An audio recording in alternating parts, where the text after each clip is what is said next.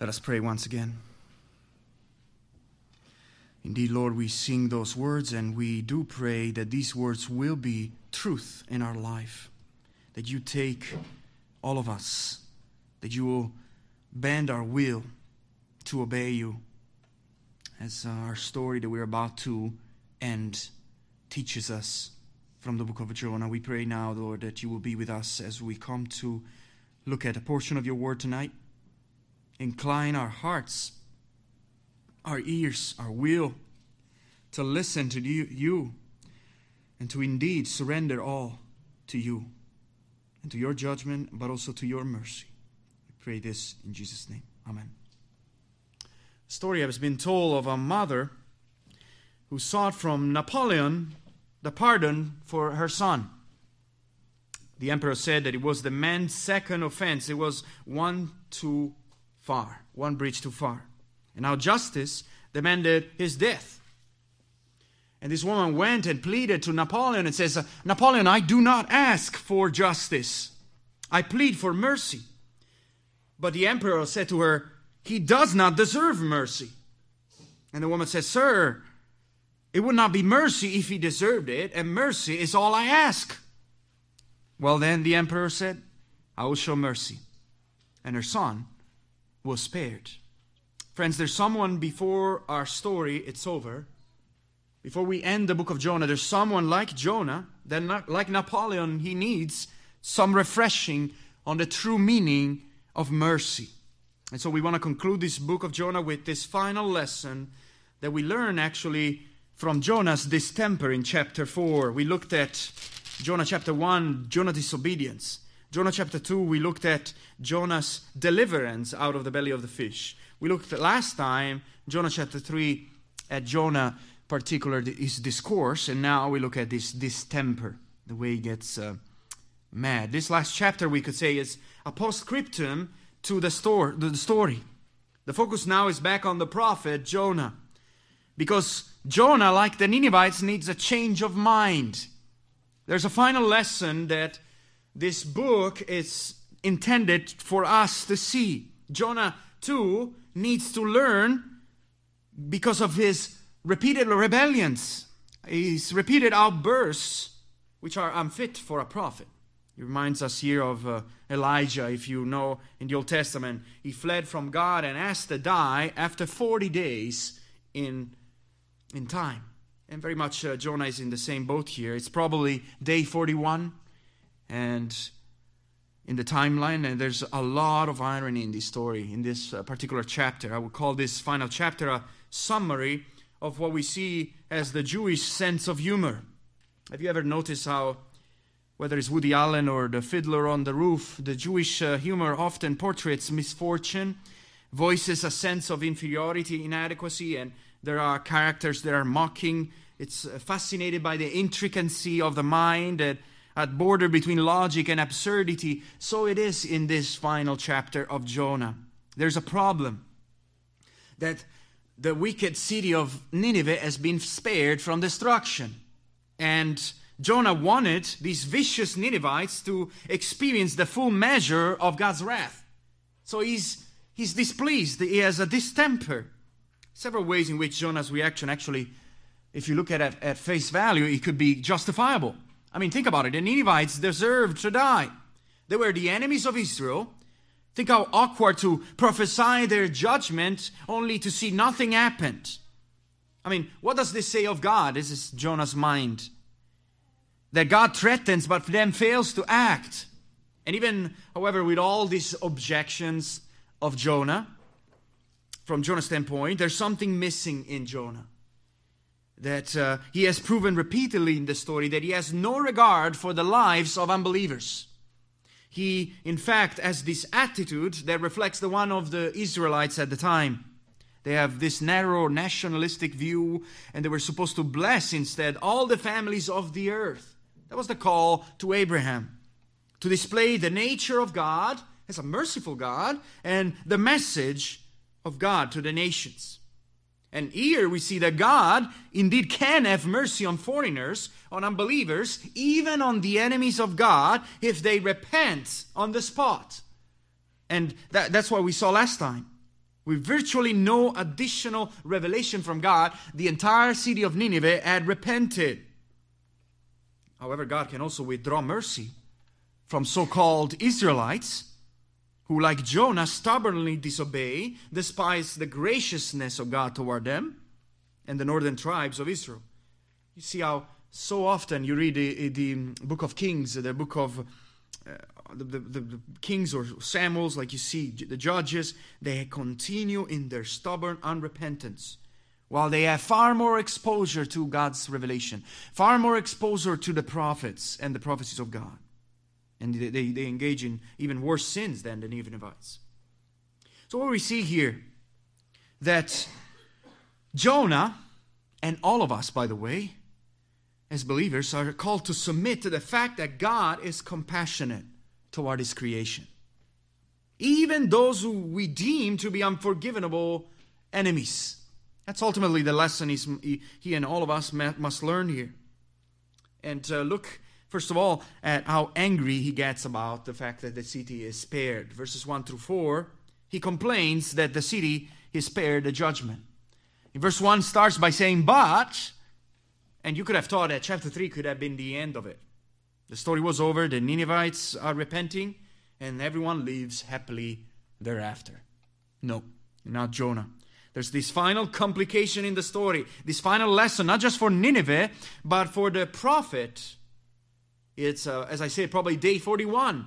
40 days he had threatened. In 40 days, Nineveh will be destroyed. And nothing happens. Day 41 comes and there's no judgment. Jonah cannot contain himself. So he was displeased exceedingly. Literally, it displeased Jonah with a great displeasure. There are things that make people irrationally angry in our day and age. Let's say that your spouse is using something and doesn't put it back in its place, and a person or cuts in front of you as you drive somewhere, or someone else skipped the line in front of you. And usually behind that anger, there is a heart problem. There's a heart problem. And that is the case in Jonah. Why is he getting so mad? God twice comes to him asking him that question. He's not just displeased, but he's very unhappy about this. He's upset and indignant because he feels what God is doing by relenting from disaster toward the enemies of Israel is wrong from Jonah's standpoint. It's a great evil in his eyes. So he becomes very angry. Literally in Hebrew, it became very hot for Jonah. Anger broke out. You could say the prophet lost his temper. He became furious. He got lost into a rage. I mean, you can almost hear his voice as he mumbles alone and smashes his foot and leaves the town. And he's so frustrated by the fact that judgment is not coming down on the enemies of Israel. And in verse 2, he turns toward the sky and he prays and complains to God. And he says, "Oh Lord, was not this what I said when I was still in my country?" Which, by the way, is a reveal time right there, that statement. Chapter 1 didn't record this private conversation between Jonah and God. But now the reader is brought to the spotlight to realize, oh, that's why he was fleeing from the presence of the Lord in the first place. The reason Jonah was running toward Spain, if you recall, was because he did not want Nineveh to be saved. He probably had replied to God's commandment to go to Nineveh and say, "Oh, but Lord, what if they repent? Are you going to spare those wicked people then?" And then he probably fled. He says, "I knew it. I knew that you were a gracious and merciful God. And I didn't want this to happen." See? Jonah here, surprisingly, in verse 2, rightly reviews the character of God. In fact, those words are repeated in Exodus 34, in verse 6 to 7, when God reveals himself to Moses, and he's hiding behind the rock. But this review of Jonah is actually very irreverent. He's driven by complaint, as if it is a problem that God is the way he is. Jonah is quarreling here with the way God deals with humans. It's all nice and well if you're like this, merciful with us, your people, and all our flaws. But to extend the mercy to strangers, foreigners who do not know you, who deserve to die, never. He says, I knew you, God, were slow to anger and abundant in loving kindness. He knew that God was patient. Ironically, God is the opposite of the impatient Jonah, who had patience over Jonah over and over again, where most of us would have lost our patience. And he's also abundant in loving kindness. That means that God, his nature is to be loyal to his loving nature. But Jonah wanted to forestall the salvation of Nineveh, and all of this character of God was going against Jonah's wishes. He thought, if I go away, God would have to judge them. It may never be that God spares these pagans, after all. That's why he fled in the first place. Particularly, Jonah is mad about the last item that God is. You are the one who relents from doing harm. I knew, God, that you relent from doing harm. I knew that you relent from sending disaster, which, yes, it's exactly what happens here. As they repent, Nineveh repents. God at times allows his anger to cease.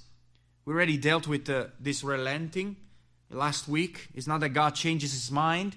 I know some of translation want to render it that way, but is, I think, incorrect. It's that God ceases the course of action that he previously said he was going to do. I'm going to destroy Nineveh.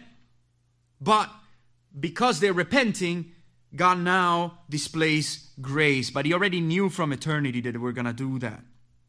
And so in light of the repentant response of the Ninevites, God doesn't change his mind, but simply displays grace according to their action, according to their repentance. That means that God is willing to reconsider inflicting disaster upon any nation. He is open to forgive if that nation, no matter how wicked, turn from his sins.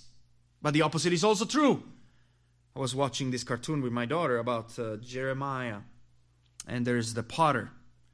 And just like the potter is able to take the pottery and just destroy it if he doesn't like it, God is able, if the nation doesn't repent, to actually destroy it and build a whole new thing. See that? That God is free to do that.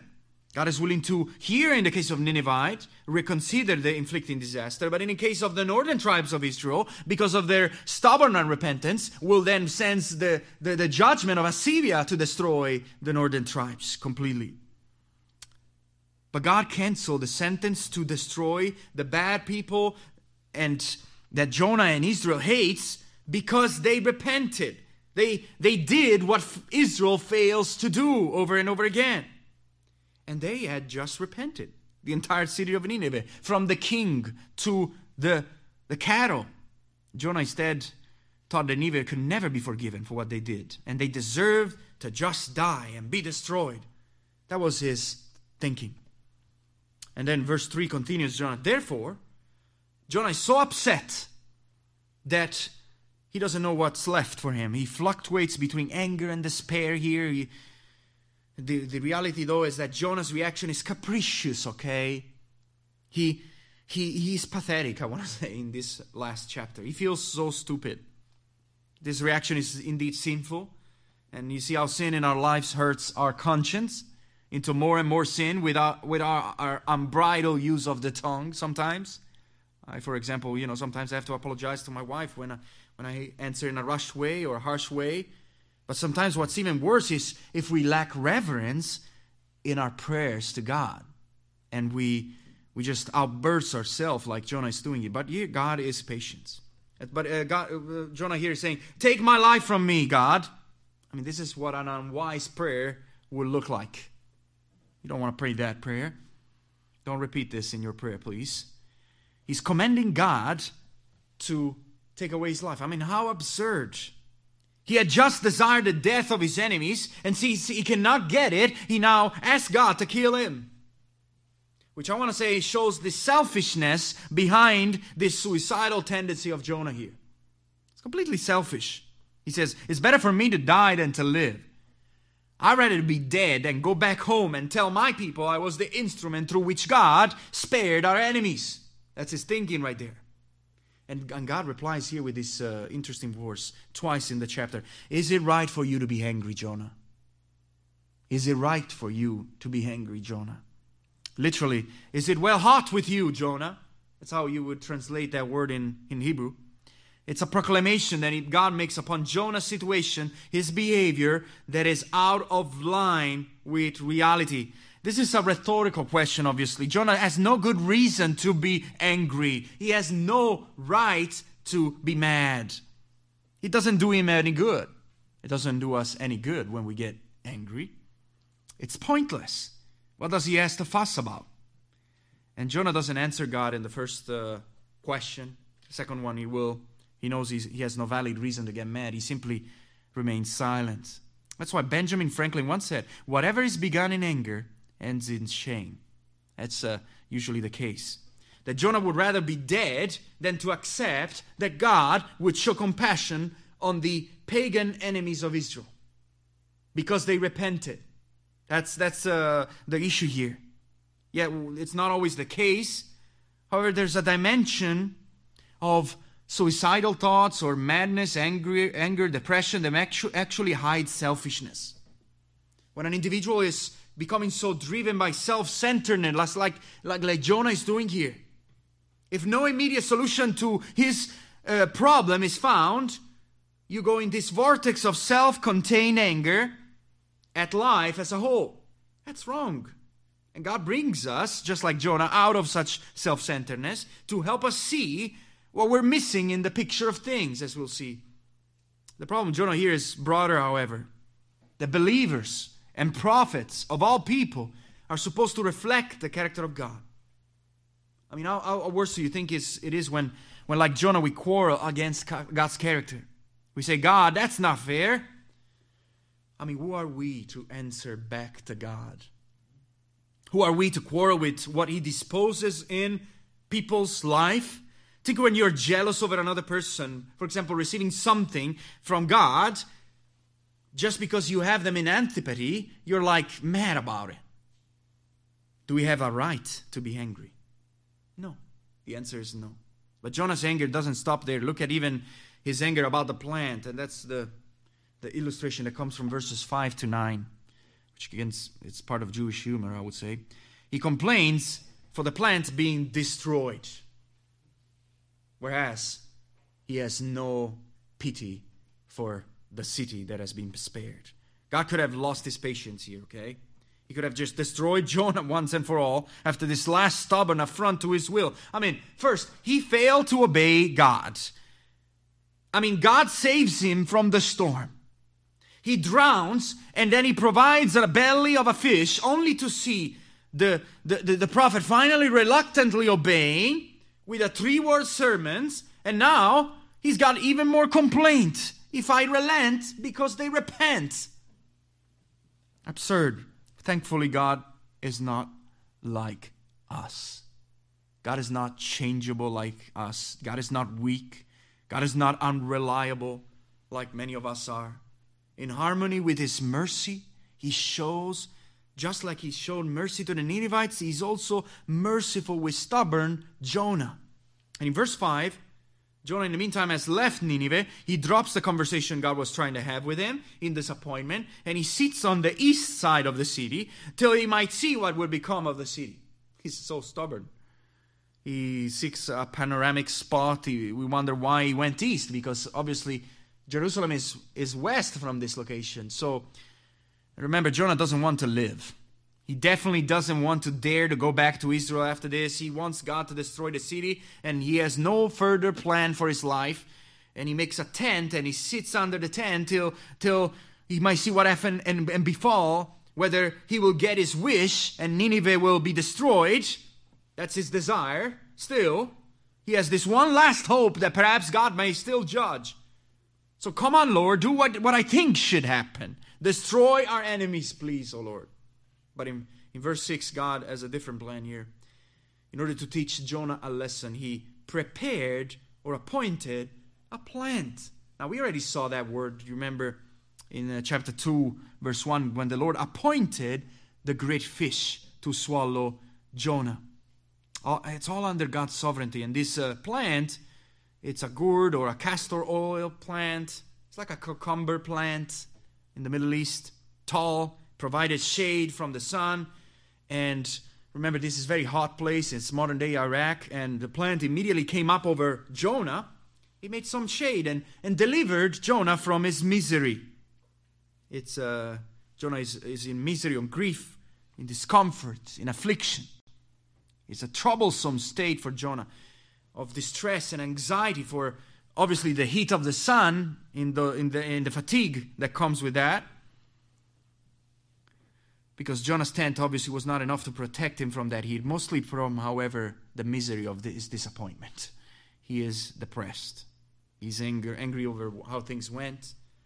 Ironically, however, these three will actually deliver him from such emotional distress by teaching him a lesson. And Jonah, in other words, needs a break. I mean, you have to admire the patience and kindness of God with this mad, sinful prophet over and over again. That in harmony with the attributes listed by Jonah himself, that God is merciful, is slow to get angry, and is abundant in loyal love. I mean, we're so blind like Jonah, he can't see beyond his nose and personal benefits. He has no thankfulness for God's provision. Jonah had initially become exceedingly glad of the plant and grateful. He's happy. It's the opposite emotion of what we see around this text. He's quite inconsistent, Jonah. His mood is so tied to outward circumstances. That's his problem. So unanchored in the purposes of God. So out of touch with God. And in verse 7, we have a double complication here. The dawn, the next day comes up, something else goes wrong. Not in the city, but in the nice tree that was providing shade for Jonah. God sends, still God is the subject, sends a worm now, who damaged and chewed the stem of the plant so that it died. Not only that, but God prepared, the same word of verse 6 and chapter 2 verse 1, God providentially prepares even the sun to beat on Jonah's head and the strong wind that blows on poor Jonah. I mean, you felt that strong hot wind in a dry day this past August, haven't you? That is, remember, it's a modern-day Iraq and it's a desert region, so Jonah faints from the hot weather. And Jonah withers a bit himself, so to speak. The Jewish humor here seems to accentuate things going from bad to worse, which is exactly what we see here. He looks around the city. Jonah sees the city still standing. And now even this nice plant dies on me. Oh, he gets even more mad again. And he wishes to die again. The same words of verse 4. And God's voice from heaven comes again. Is it right for you to be angry about the plant, Jonah? In light of what he will say next, Jonah this time has the audacity to respond to God with even greater mortal anger. Is it right to me to get me angry, even to death? He's arguing with God here. How ridiculous this story is getting. He wishes to die for a plant that died? He's not only irreverent, out of control, but worse, he has no mercy for all the human beings that could have died if he got his initial wish. Well, I don't agree with G.K. Chesterton's. He's obviously a Catholic. I think his thought on here should make us make sure that we in our camp avoid this characterization. He describes the Puritan like this: a person who pours righteous indignations into the wrong thing. That is what Jonah is doing. God, however, still showed compassion on Jonah through the plant, but then he removes that compassion, and that caused even great and greater anger on Jonah. The marvel of this story is not just compassion on Nineveh, but God's compassion on a disobedience and recalcitrant, supposedly servant of God, supposedly a prophet like Jonah. Over and over again, friends. So let God's kindness toward you and I encourage us in our shortcoming. That even though your rigid thinking often is not in tune with the Spirit, just like the disciples were animated by a different spirit when in the New Testament, they wanted fire to come down from heaven upon the Samaritans. They asked Jesus, would you rain down fire on them?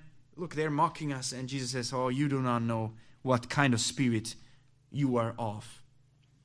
And that is This compassion that leads you to mourn and even weep, realizing those situations you and I risk to be out of step with reflecting God's character. And this is not just Jonah's problem. It can be our problem too. I mean, think about how many Christians struggle with this. How do we deal, for example, with anger management, especially when things go wrong in our life? Especially when we show arrogance or unjustified anger and various outbursts. And this is something that believers are called to not only apologize for, but to turn away from. To take away that old self and clothe yourself with humility. Clothe yourself with Christ. More broadly, I notice that many, even faithful churches, can emphasize again the grace of God, but our behavior doesn't show grace to others. And that is what we see here in Jonah. That you and I must reflect the forbearance of God, the patience of God toward the lost. And so may we pray that God creates this in our hearts. And so let us look with that at God's kindness now toward the lost. The last point there, verse 10 and 11, the ending of the entire book of Jonah. God joyfully spares sinners who repent. That is the climax to this entire story. Verse 10, we come to the moral lesson of this entire story of the book. That God challenges Jonah to realize his spiritual short sight. He said to Jonah, "You have had compassion or pity or concern or regard upon this plant. Should I not pity Nineveh?" In other words, Jonah looked compassionately upon the plant.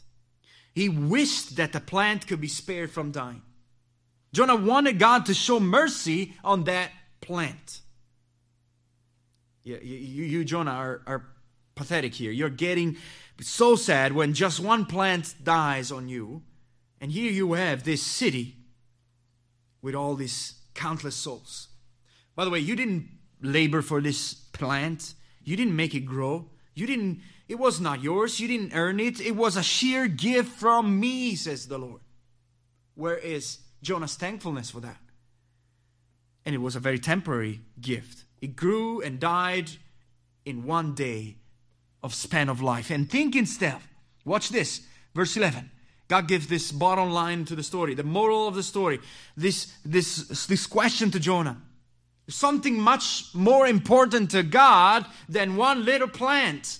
Should I not spare or have pity and have compassion and concern to Nineveh? Such a great city.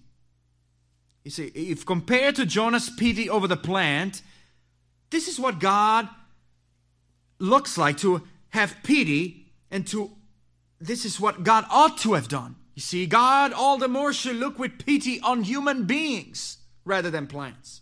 Recognizing that these people are in trouble, that they're blind, that they're headed to hell. And yes, God can cancel their judgment on the basis of their repentance. He spares them. I mean, remember the northern kingdom of Israel. Instead, they possessed the law. And God sent so many prophets to them. And they failed to repent of their sin over and over and over again. How should God treat them? You tell me, Jonah. Here instead they do. All of them turn away from their sin, forsake their sin. And so, should I not have pity upon Nineveh? Think about it.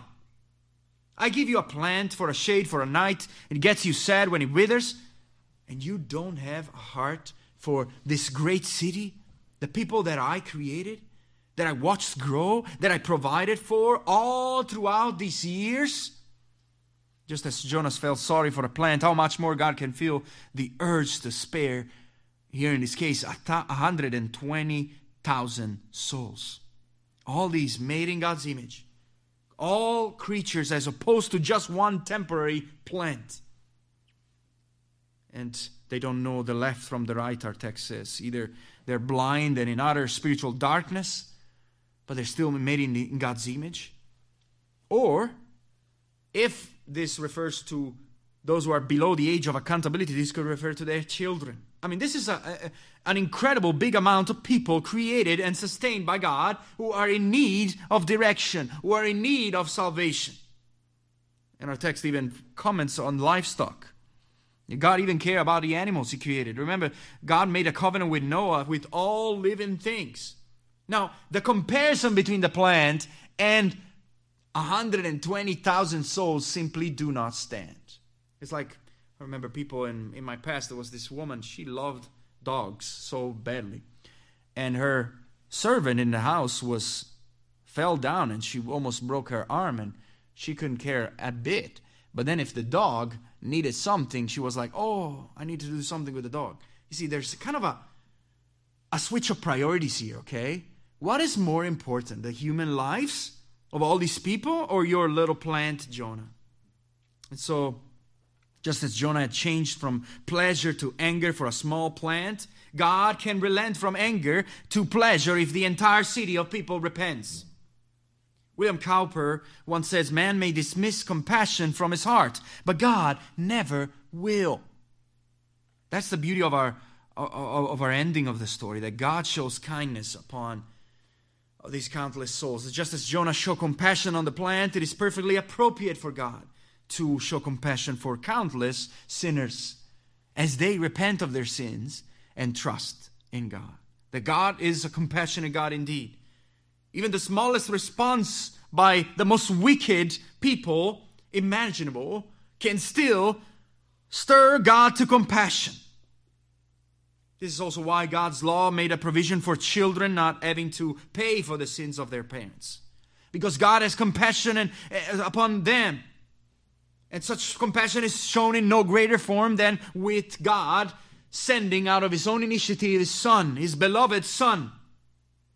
You think about Jesus when He came on earth, He watched the crowds and He had compassion on them because they were sheep without a shepherd. That's what was the first thought of Christ. And this is therefore an invitation for us tonight, for all of us to realize that He is a compassionate God, that if a sinner indeed repents, indeed he turns away from his sin, God is promising here to show compassion to you.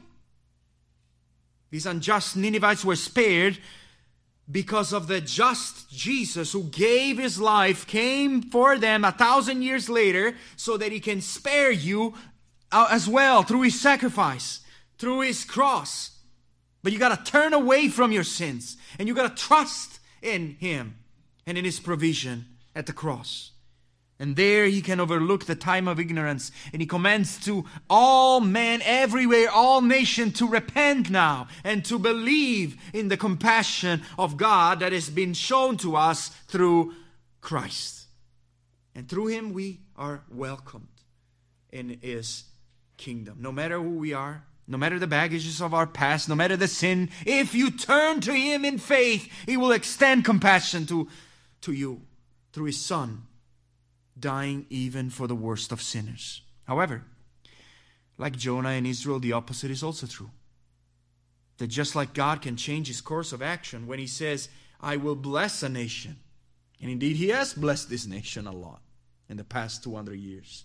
But if that nation, of which I said I will bless this nation, turn from righteousness into wickedness and fails to repent when I call out, then God, if there's a lack of response in repentance, God is all the more justified to withdraw His compassion and actually show us justice, what we actually deserve. That those supposedly belong to God's chosen people, the Israelites, like Jonah, they acted like they were entitled to the compassion of God, and that's a problem. In the meantime, they were denying to show mercy to others. They were denying to repent of their own sins. And they were resenting God's mercy for other sinners. That was the problem of Jonah. Yet God still shows compassion in harmony with His character. So do we reflect God's loving compassion? That is the question that comes to us at the end of this text. Do we only demand the application of cold justice? We who are sinners, by the way. And even at justice, do we apply justice when people wrong us while demand compassion when we wrong God? Do we have these double standards? Do we look at people no matter how sinful and depraved toward us and still men, still women, still made in God's image, and for that, worthy of our respect, worthy of our prayers, worthy of our kindness, undeserved favor toward them, except God may win them to himself. Maybe some of us, like Jonah, need to reorient even the way in which we relate to God and our understanding of God. That we should bring us to declare, if it wasn't for God's mercy, I would be in the same receiving end of justice. In light of that, it is indeed pathetic that you can be a saved person like Jonah and still grumble, still complain, still quarrel with God, even ask to die if you don't get your wish in a specific situation. You begin to be mad over the kindness of God toward others instead of granting you your petty want, and being so ungrateful for even what he already provided for you. So minute toward the smaller matters like a plant, which in that case may be your personal hurts. In your case might be your agenda being thwarted.